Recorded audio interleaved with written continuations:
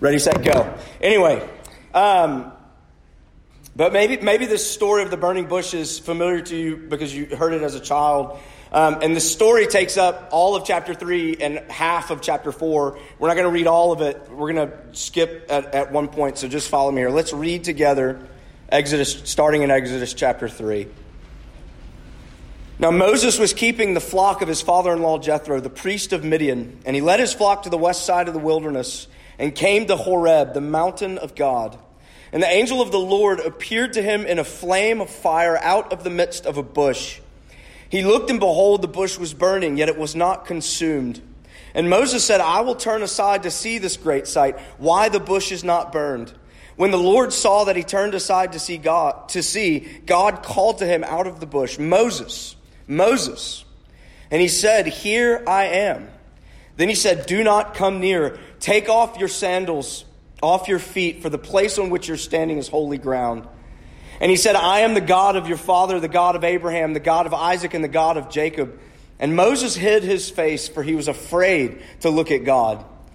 Then the Lord said, I have surely seen the affliction of my people who are in Egypt, and I have heard their cry because of their taskmasters. I know their sufferings, and I have come down to deliver them out of the hand of the Egyptians and to bring them up out of that land to a good and broad land, a land flowing with milk and honey, to the place of the Canaanites, the Hittites, the Amorites, the Perizzites, the Hivites, and the Jebusites. And now, behold, the cry of the people of Israel has come to me, and I have also seen the oppression with which the Egyptians oppress them. Come, I will send you to Pharaoh, that you may bring my people, the children of Israel, out of Egypt. But Moses said to God, Who am I, that I should go to Pharaoh and bring the children of Israel out of Egypt? He said, But I will be with you, and this shall be the sign for you that I have sent you. When you have brought the people out of Egypt, you shall serve God on this mountain. Then Moses said to God, If I come to the people of Israel and say to them, The God of your fathers has sent me to you, and they ask me, What is his name? What shall I say to them? And God said to Moses, I am who I am. And he said, Say this to the people of Israel, I am has sent me to you. God also said to Moses, Say to the people of Israel, the Lord, the God of your fathers, the God of Abraham, the God of Isaac, and the God of Jacob has sent me to you. This is my name forever, and thus I am to be remembered throughout all generations. Now we'll skip down to verse 10 of chapter 4.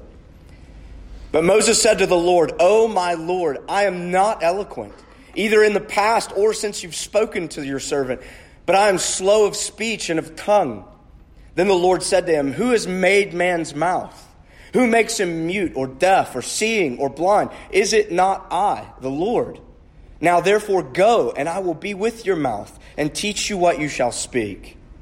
But he said, O my Lord, please send someone else. Then the anger of the Lord was kindled against Moses, and he said, Is there not Aaron your brother, the Levite? I know that he can speak well. Behold, he's coming out to meet you, and when he sees you, he will be glad in his heart.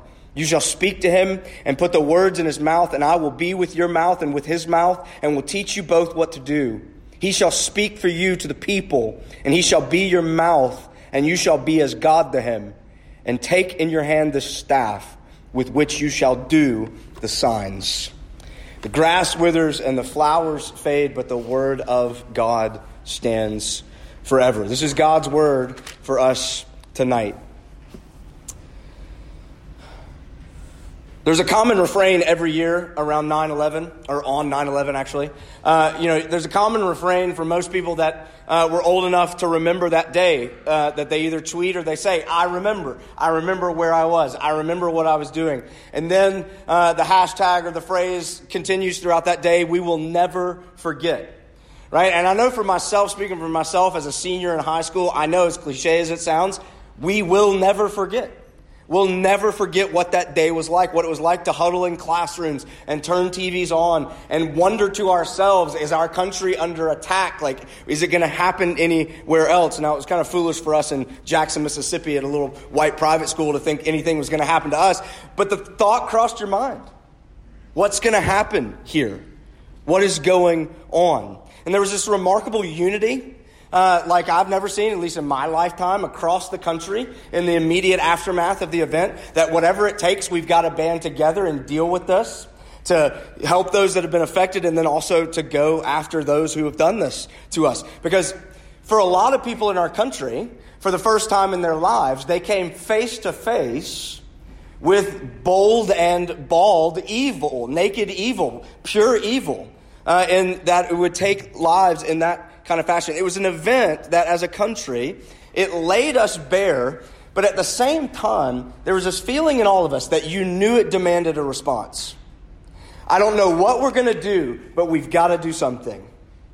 You felt it. It was a palpable feeling. I wanted to run off and join the army right then. You can ask my mother. She was not happy with me.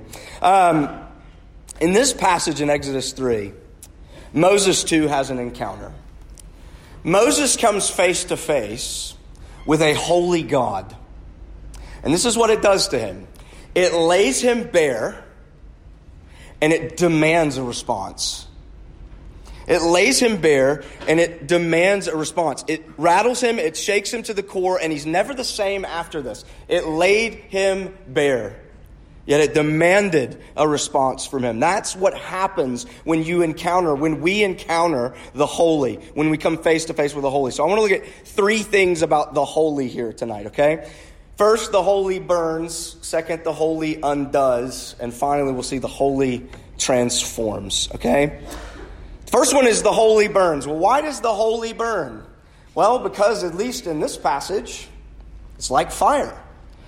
There's something to this image of choice because it's actually one of God's favorite forms of showing up. The first time is actually all the way back in Genesis 15 when God made a covenant with Abraham in Genesis 15. He puts Abraham in a deep sleep. He makes this covenant cutting ceremony, and Abraham sees a fire pot pass through the pieces of the animals during this covenant cutting ceremony. It's God himself in fire. Later on in this very story, God will lead the people in a pillar of cloud and fire. I have no idea what that looked like, but he will lead them in the wilderness and through the wilderness in this pillar of cloud and fire. He'll descend on Mount Sinai in smoke and fire. There's something to this image of choice for God, and I think this is what it draws us to. This is why I think fire really is kind of the perfect image for what I think God is trying to get across. Because there's a tension here, isn't there? There's a tension here when Moses looks at it, right? There's a bush on fire, but it's not being burned up. So I've got to go see it. I've got to go see what this is about. And it's God himself is calling him to come, right? But there's a tension. Why? Because God also warns him not to come near.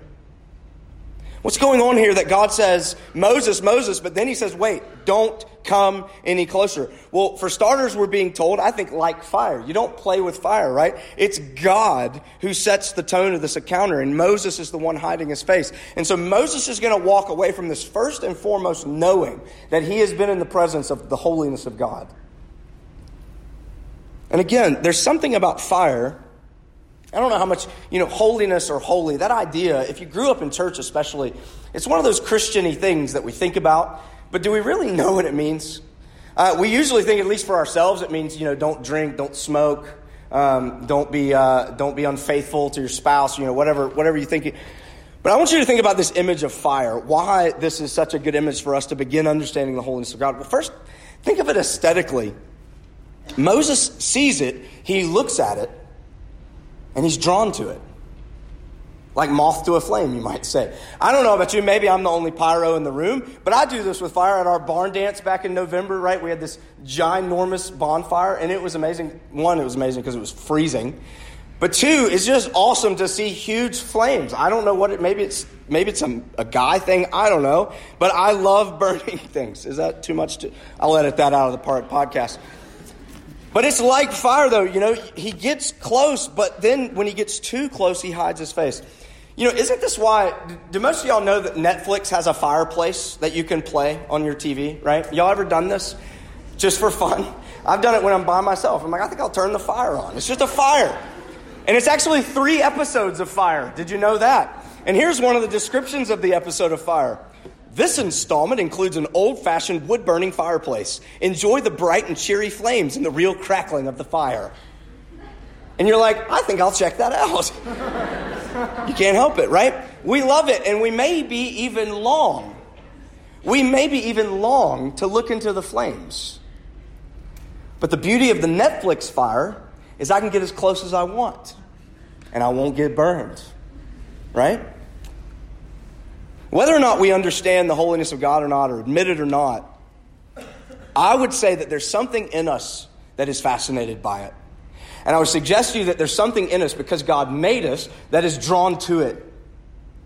I mean, it's the author of Ecclesiastes told us that he set eternity in our hearts. And there's something in us that is drawn to the holiness of God. But we also all know instinctually that there's something about the holiness of God that the closer I get to it, it burns.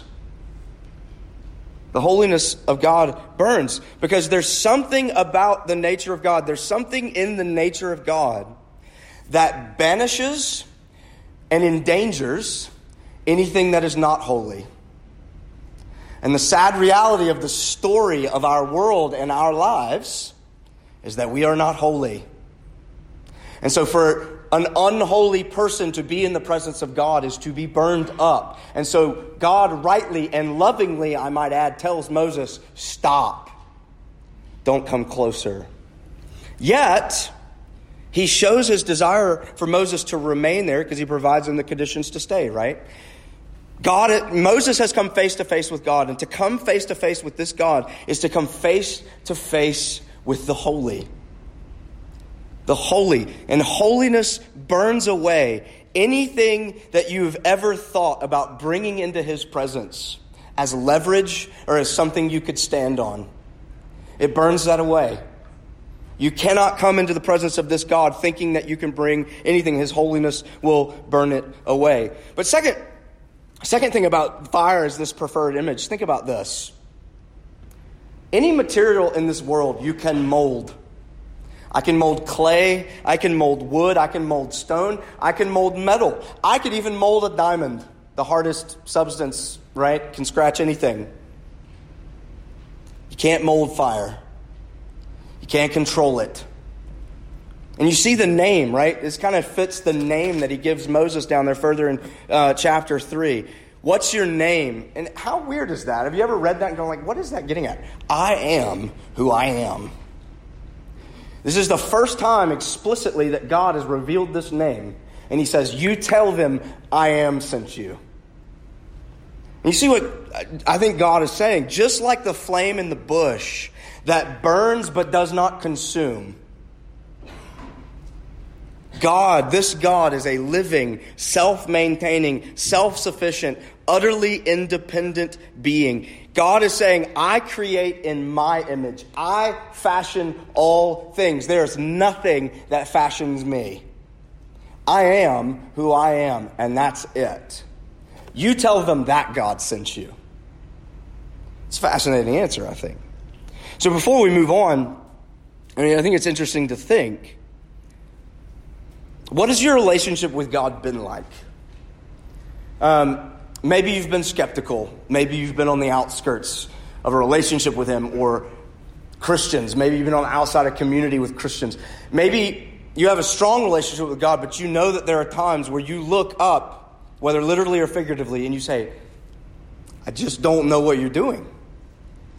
Or you maybe even go so far as to say, God, I cannot believe you did this.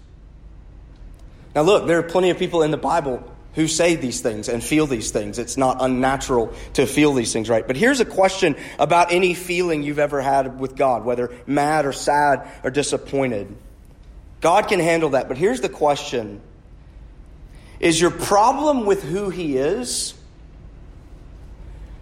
Or is your problem with what you want him to be? This God looks at us straight in the face as he invites us to his holiness. He says, I am who I am. And you're going to have to come to know that first. And it might burn. Actually, I think it's a sure thing that it will. Let's move on to further understand this. Oh, sorry. One more thing. There is a comfort. There is a comfort to be found in the blazing fire of God's holiness.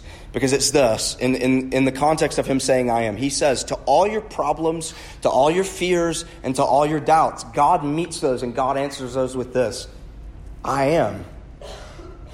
Meaning your fears don't drive me away, and they cannot overcome me. Your confusion doesn't drive me away, and it cannot overcome me. Your anger does not drive me away, and it cannot overcome me. This is what Moses encounters in the wilderness of his exile. God's terrible and awful holiness in the truest dictionary senses of those words.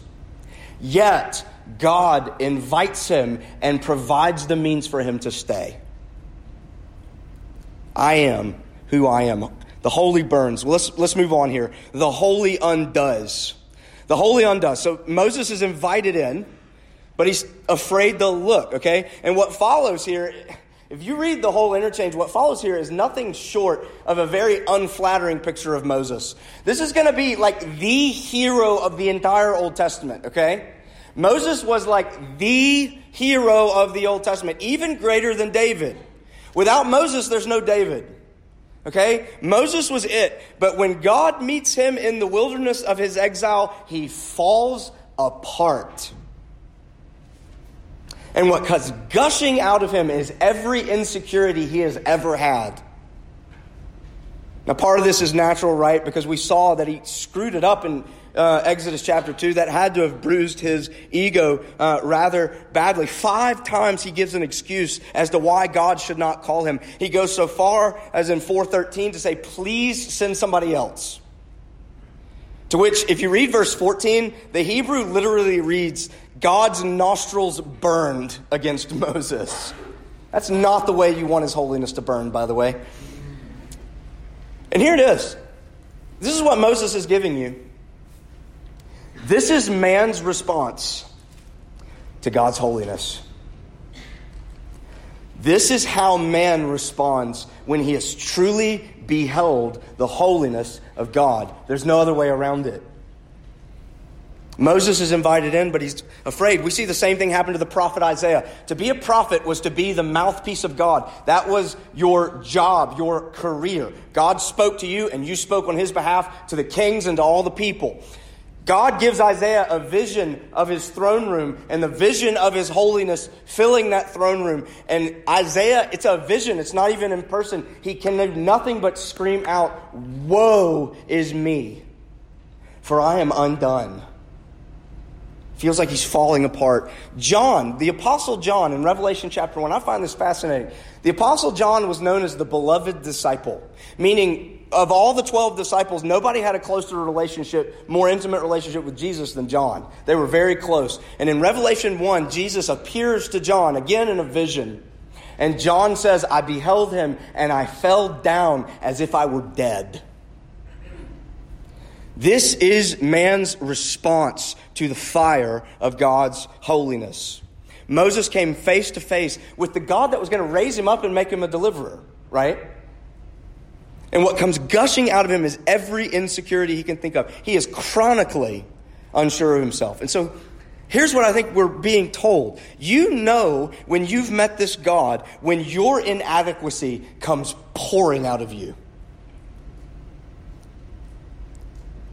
When you stood in the presence of this God, you see just how empty you really are.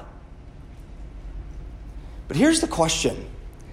What if that is precisely the moment when God begins to work?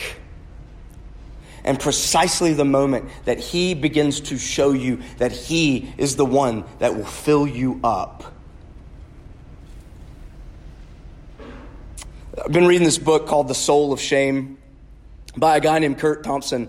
And he says this, and I think it's true. I know it's true for me. He says, if human experience, if all the elements of human experience were on the periodic table, shame would be carbon, like the base block of every living organism. We all have it. We all deal with it, right? And he goes on to say that the thing about being human is that we're storytelling creatures. We use stories to make sense of the things that have happened to us and the things that we long for and desire. And so if we're going to deal with shame, knowing our own story, to know our own story is then to know shame's place in it. Because it's somewhere in there. And we're dealing with it in some way. And he gives this basic definition of shame. He says this. He says, shame is the felt sense that I do not have what it takes to tolerate this moment or this circumstance. Shame is the felt sense that I do not have what it takes to tolerate this moment or circumstance. Is that not exactly where we find Moses? God appears to Moses, God calls Moses, and he is filled with shame. And it comes pouring out of him. What is it that made this shame come out of him? Being in the presence of God. That's what did it. And you think, well, I don't think I want to go to this God anymore, right? Look what he does here. He hides his face. He hides his face, but interestingly, he can't take his eyes off himself. 3:11, he says, who am I to be this deliverer? 3:13, he says, but I don't know your name. 4:1, he says, but they won't believe me. 4:10, he says, but God, I'm not a good speaker. And then finally in 4:13, he says, look, I'm here, but please send somebody else. Now here's what's amazing. You read through it, even when God's nostrils burn. Again, let's not aim for that. Look how patient God is with him. He doesn't brush his insecurities aside as irrelevant, maybe like your mom used to do, and just say, it's okay, sweetie. Doesn't do that. He also doesn't change his insecurities right here. He doesn't wave a magic wand and say, well, here, now they're gone. He also doesn't hold them against him. He doesn't sit back and say, Moses, I know that you're terrible. That's the point. He doesn't say that. But here's the question. If God already knows all of this, why expose Moses to his shame? Well, again, Kurt Thompson says this. The healing of shame begins and ends in the experience of being known. The healing of shame begins and ends in the experience of being known. And here's the thing. Being known by this God utterly undoes us because it lays us bare to the spiritual bone. And we realize that nothing is hidden. All of it is in his knowledge, in his experience. In other words, exposure is the very thing that shame requires for healing. And it might just feel like you're being undone. And so God presents himself to Moses and invites Moses into his presence. And Moses responds, get this. Moses says, God, I'm inadequate. But what does God say? God says, I know Moses, but I am who I am. And so what God keeps doing, Moses is like, Moses, I understand, but look at me. Moses, I understand, but look at me. Moses, I understand, but look at me. Look at me. Commentator Alec Motyer puts it like this. If you think about it, the Lord had not solved Moses' problems by changing him, either inwardly in feeling or temperament, or outwardly in effectiveness. The whole intent of God had been an entirely different direction. When Moses was faced with his calling to bring God's people out of Egypt, his reaction was, I can't, so I won't. The Lord, however, sought to bring him to the point where he would say instead, I can't, but he can, therefore I will. I can't, but he can, therefore I will. That is the obedience of faith. Now, I love that clincher right there. What is God bringing Moses to? Faith. This is Moses' conversion experience, y'all.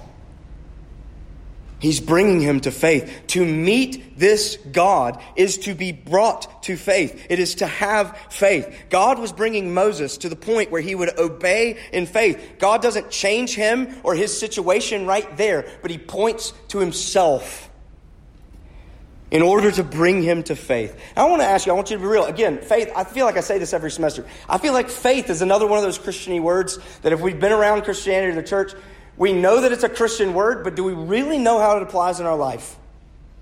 Is it that thing I did that one time at that conference? Is it that thing am I trying to do it every day? Is it just when I have a big decision to make and I need to ask God if I need to leap out in faith? What is it?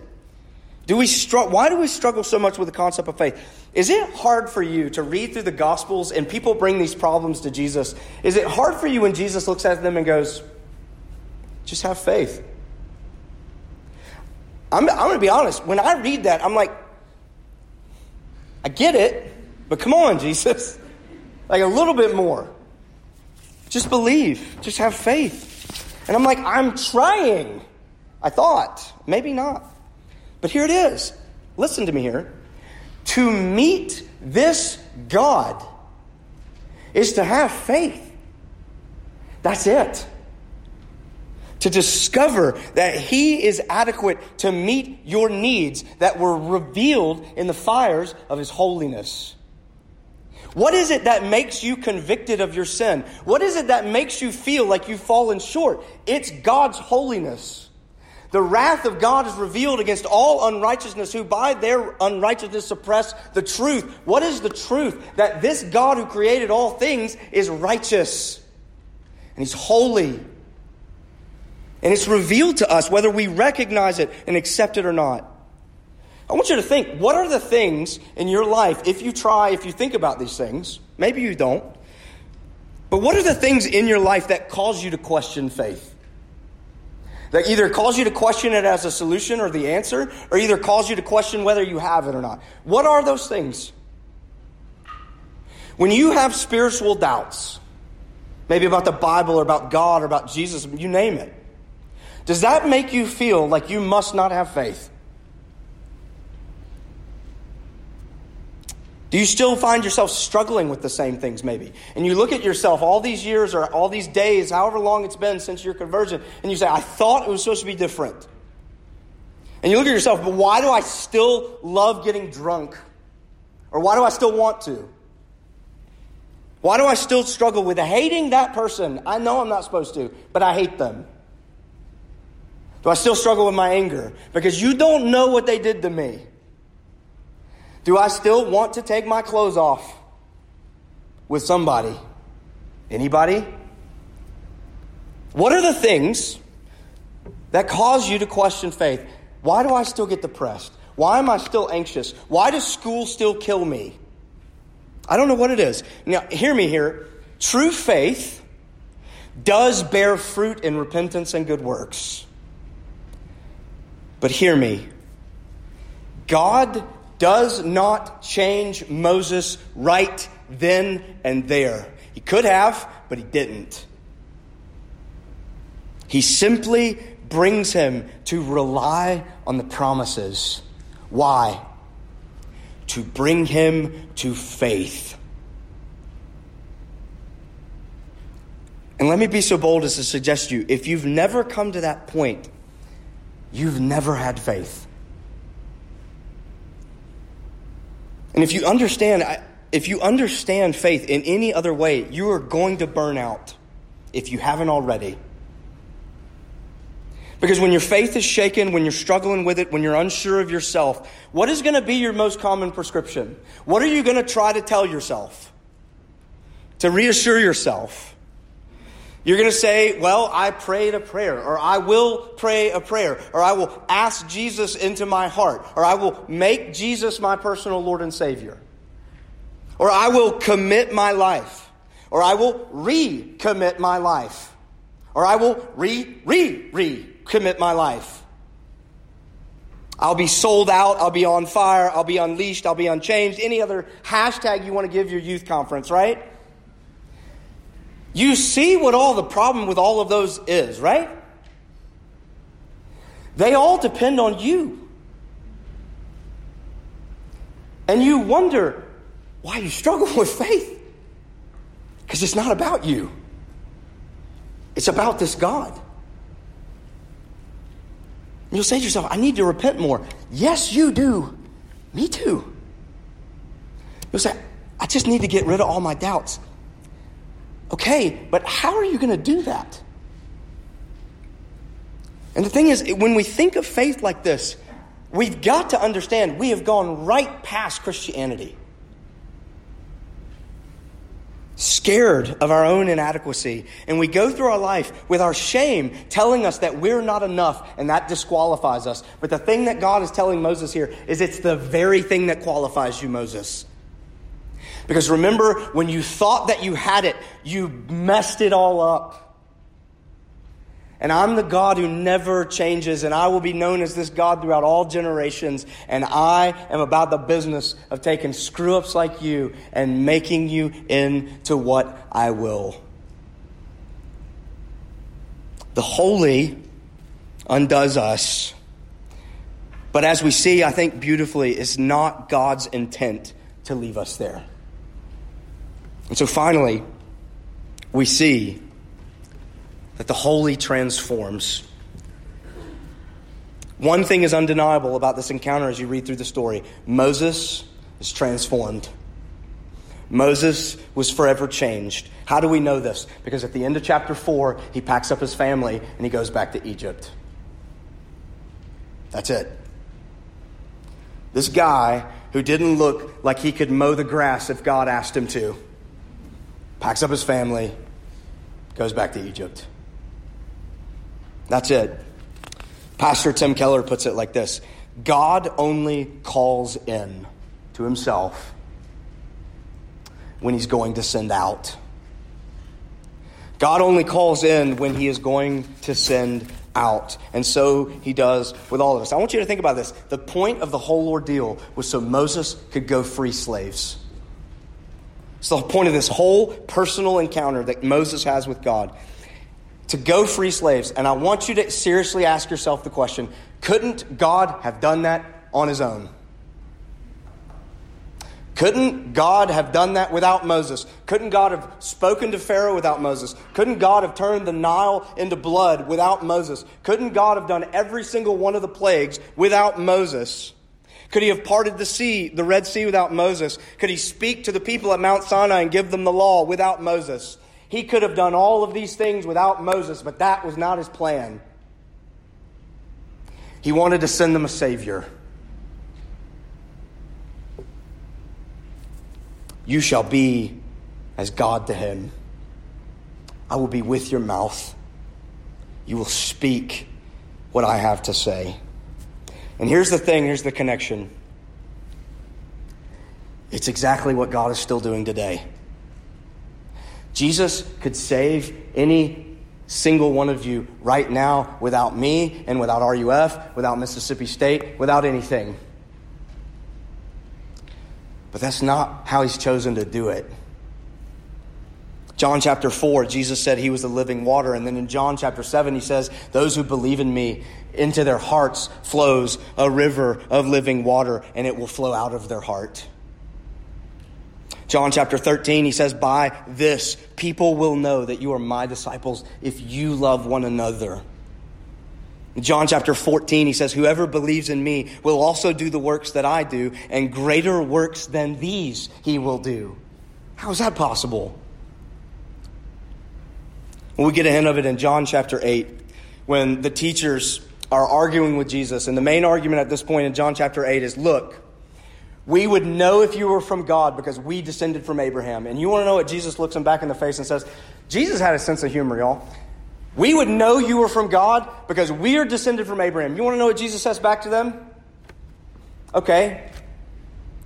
Before Abraham was, say it, I am. Guess what they wanted to do after he said that? Kill him. Why? Because he was claiming to be the one in the bush.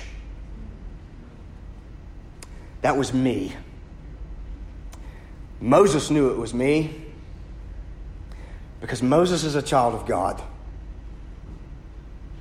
So do your own math is what he was telling the teachers.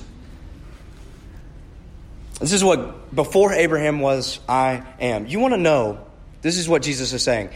You want to know if I'm telling the truth. Well, here it is. There is never a time when was will refer to me because I am. And so this is what I leave you with tonight. Do you want to hear that tonight? Do you need to hear that tonight? That in every place, at every point of time, in every circumstance of need, Jesus stands continually and says, I am. Y'all, that's the only way a whiner like Moses, and might I add, a whiner like me, would be sent out to do the things that he did. Because in Jesus, we have a God who is both holy and loving. He holds the tension perfectly. He is the just and the justifier. He is the righteous one because he was slain as the unrighteous one on our behalf. He's the reason that we can be invited in, and he's the reason that we have the power to go out. He became and bore our inadequacy so that he could be our adequacy. And I really want you to ask yourself this. Do you really believe that that's enough? Because what God was trying to tell Moses was, look at me. It's enough. I am. It's an invitation for all of us. Let's pray.